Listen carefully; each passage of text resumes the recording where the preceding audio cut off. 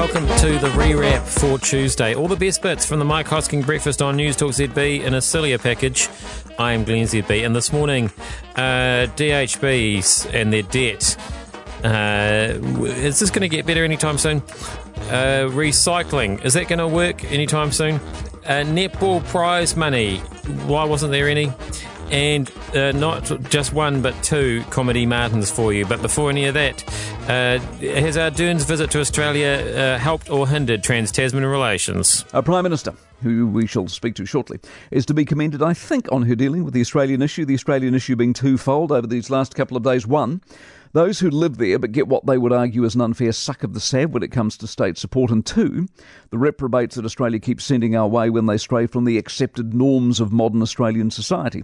It's not all that common that when a couple of leaders come face to face that blunt messages are offered in a public forum, but Ardern argues the Australian export of dysfunctionals is a corrosive part of our relationship. She said it publicly. She said it publicly more than once, and I'm sure she hammered it home with ScoMo himself. The only trouble is, well, it's twofold. One, ScoMo isn't budging, and two, she's actually wrong. What everyone seems to forget, conveniently or not, is that this country has the most luxurious and extraordinary access to Australia, an access unlike anyone else on earth. We can simply lob up, pitch our tent, and start a new life in a new country, no questions asked. No visa, no skills, no contribution, nothing. It is the most lavish of arrangements. And under the premise that there is no free lunch, the quid pro quo in that arrangement is we don't get free money as well. If we join a gang and rob a bank and bash an old Australian, they send us back. Not a bad deal, I would have thought. But as is so often the case, a good number can't help but look a gift horse in the mouth and start finding reasons as to why it's not fair. The person being repatriated hasn't been to New Zealand. They've grown up in Australia. They arrived when they were 4. So what?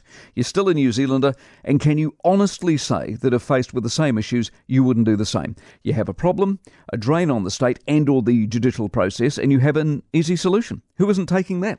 Well, we aren't, of course. That's the other argument. We don't do to the Aussies what they do to us. Well, more fool us. Ardern argues it's not our way. Fine. If it isn't, then don't complain about it then. Remembering also that it's not an even swap. They have far more trouble-making Kiwis than we ever have half-baked Aussies. The answer, of course, is very, very simple. Change the rules. Put a wall up. Australia treats us like any other country. Yes, we can live there, but with visas, with restrictions, with skills, with the risk that the answer when we ask will be no. Do we want that? Of course we don't. So let's stop the whinging. We don't know how lucky we are, mate. Just back on the wall idea, who will be paying for that? Will they pay for that? Can we get them to pay for that? And then not build it? That'd be the funniest thing to do.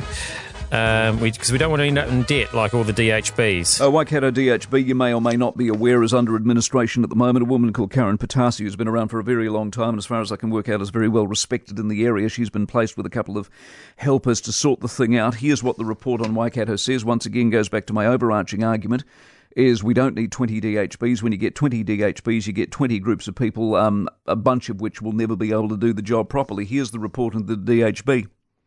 It does not govern the organisation effectively. Financial and operational performance is not managed throughout the organisation. There is little drive for accountability. The lack of leadership, governance and accountability accounts for the majority of the portion of the deficit through poor decision-making and inconsistent application of investment decisions. Do that 20 times over, and you wonder why every single DHB in the country, bar one, is in debt. I mean, it's a hard one, isn't it? Because they're not supposed to be making a profit, though, either, are they? Are they? Isn't it the public health service? So, should we just be giving them more money to run? I don't quite understand what's happening there. Some worrying stuff around the recycling industry. Don't understand what's happening there either. Jaguar Land Rover, the aforementioned car industry, they're trialling a new process, turns waste plastic into vehicle parts that can still meet high-end safety and quality requirements. A whole bunch of structural components, from structural components to interior trim. So there is some hope. But then, on the flip side of the equation, you've got a major recycling company in Australia at the moment who basically is saying, watch out, we're going under. SKM Recycling, they're called. They're contracted to more than 30 Victorian councils. They're facing liquidation.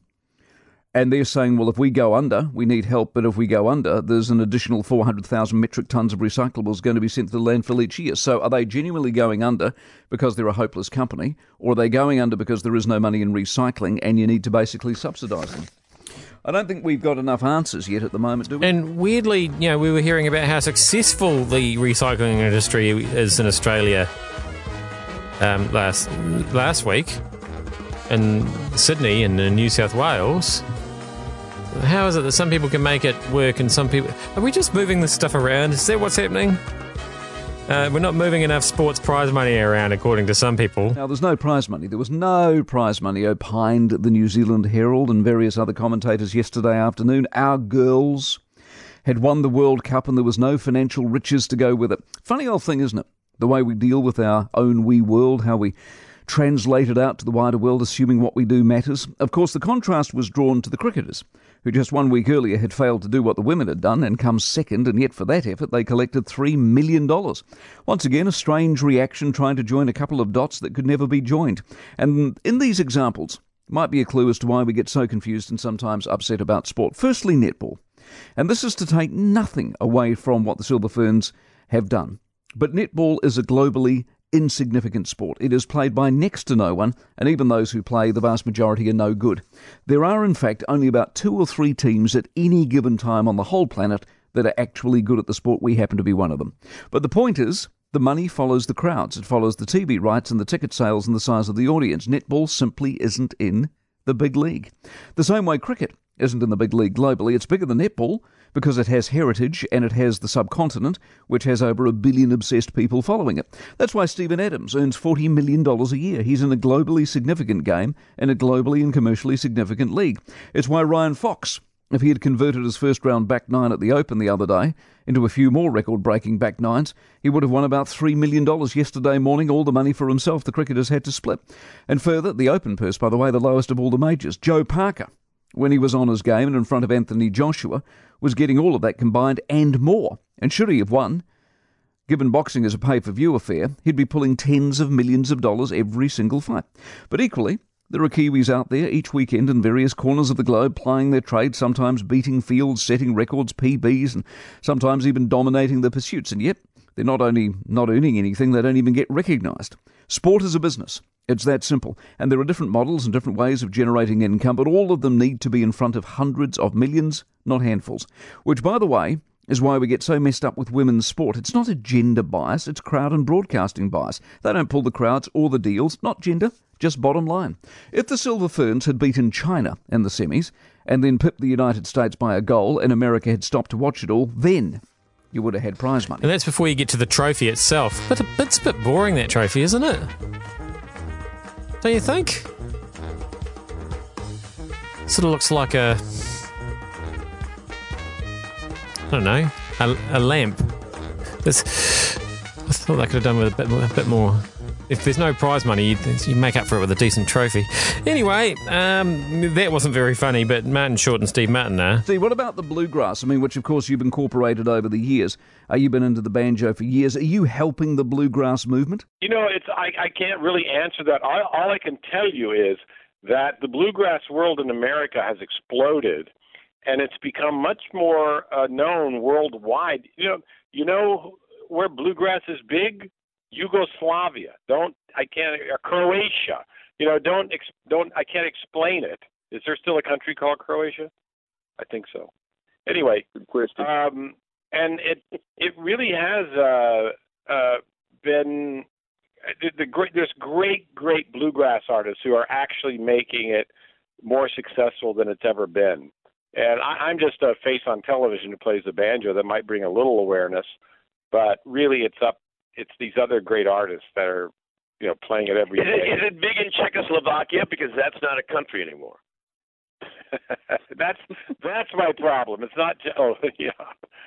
I said Yugoslavia is a country, right? I know, but I'm checking countries that aren't anymore. Aren't existing anymore. Yeah. Well, of course, New Zealand is a country, and we're looking forward to seeing you when you come down. We're very excited about Very excited. Oh, I want to be big in countries that don't exist anymore as well. That sounds something to strive towards. I am Glenn ZB. That was the rewrap. for Tuesday. Very, very big in former states that have been dissolved. And I'll see you back here again tomorrow, wherever you are listening.